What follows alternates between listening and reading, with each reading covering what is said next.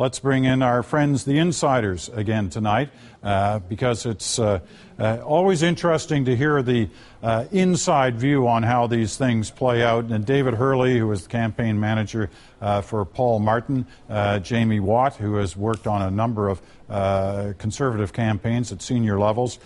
David, this has got to be a tough night for you, I'm sure, looking at the historic Liberal Party at its worst ever performance, both in seats and vote count. Can somebody recover? Can a party recover from a kind of disaster that they're facing tonight? Well, first of all, I was only smiling when you came over here because I'm told I'm supposed to smile on television. I do not feel much like smiling tonight at all. I think the answer to your question is, frankly, historically an open one. But I think that two things about this result, one of which is it is worse than the worst expectations, worst fears that Liberals had about how this night would go. And in fact, that's a big story about the Conservative majorities. It's clear to me that over the weekend, significant amounts of centre-right Liberals decided to vote for the Conservatives in order to stop a latent government. And so that's why the Conservatives are performing better than people are expected and the Liberals are performing worse. The NDP are pretty much on the mark of what I thought they would get in this election, but obviously there was a bleed on the centre-right. That's just an illustration of some of the problems that the party is going to have moving forward. On the other hand, Quebec is now a huge wild card again in Canadian politics. And Quebec has been shaken up. Unless one believes that it's going to be owned by the NDP in perpetuity, likely Quebec is a province that is a viable territory for all federal political parties again.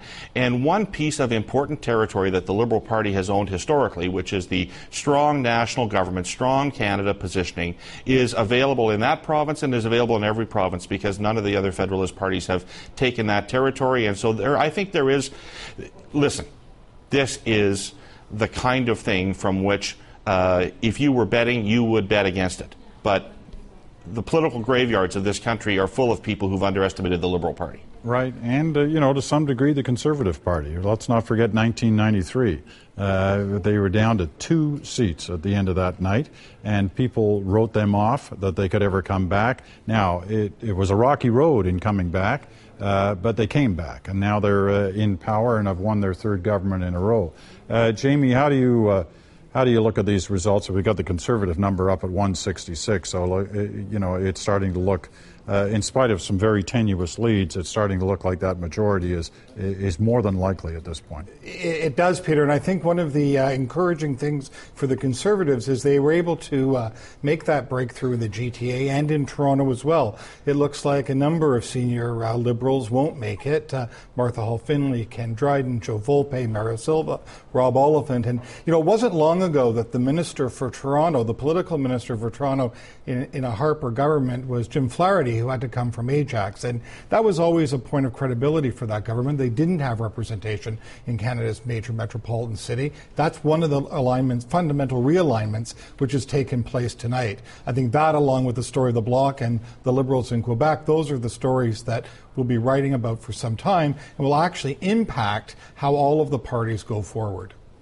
David, the night that Paul Martin lost in 2006 to Stephen Harper, he did not wait. He said in his speech that night that he would be stepping down.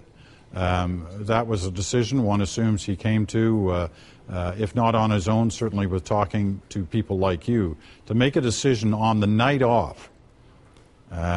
Which is, I suppose, is something that that Michael Ignatieff has got to be pondering at this point too. How difficult is that to make that decision on the night off? Well, a party leader has a lot of responsibilities, and to a lot of people, and they're custodians of institutions, and they have to consider all those things.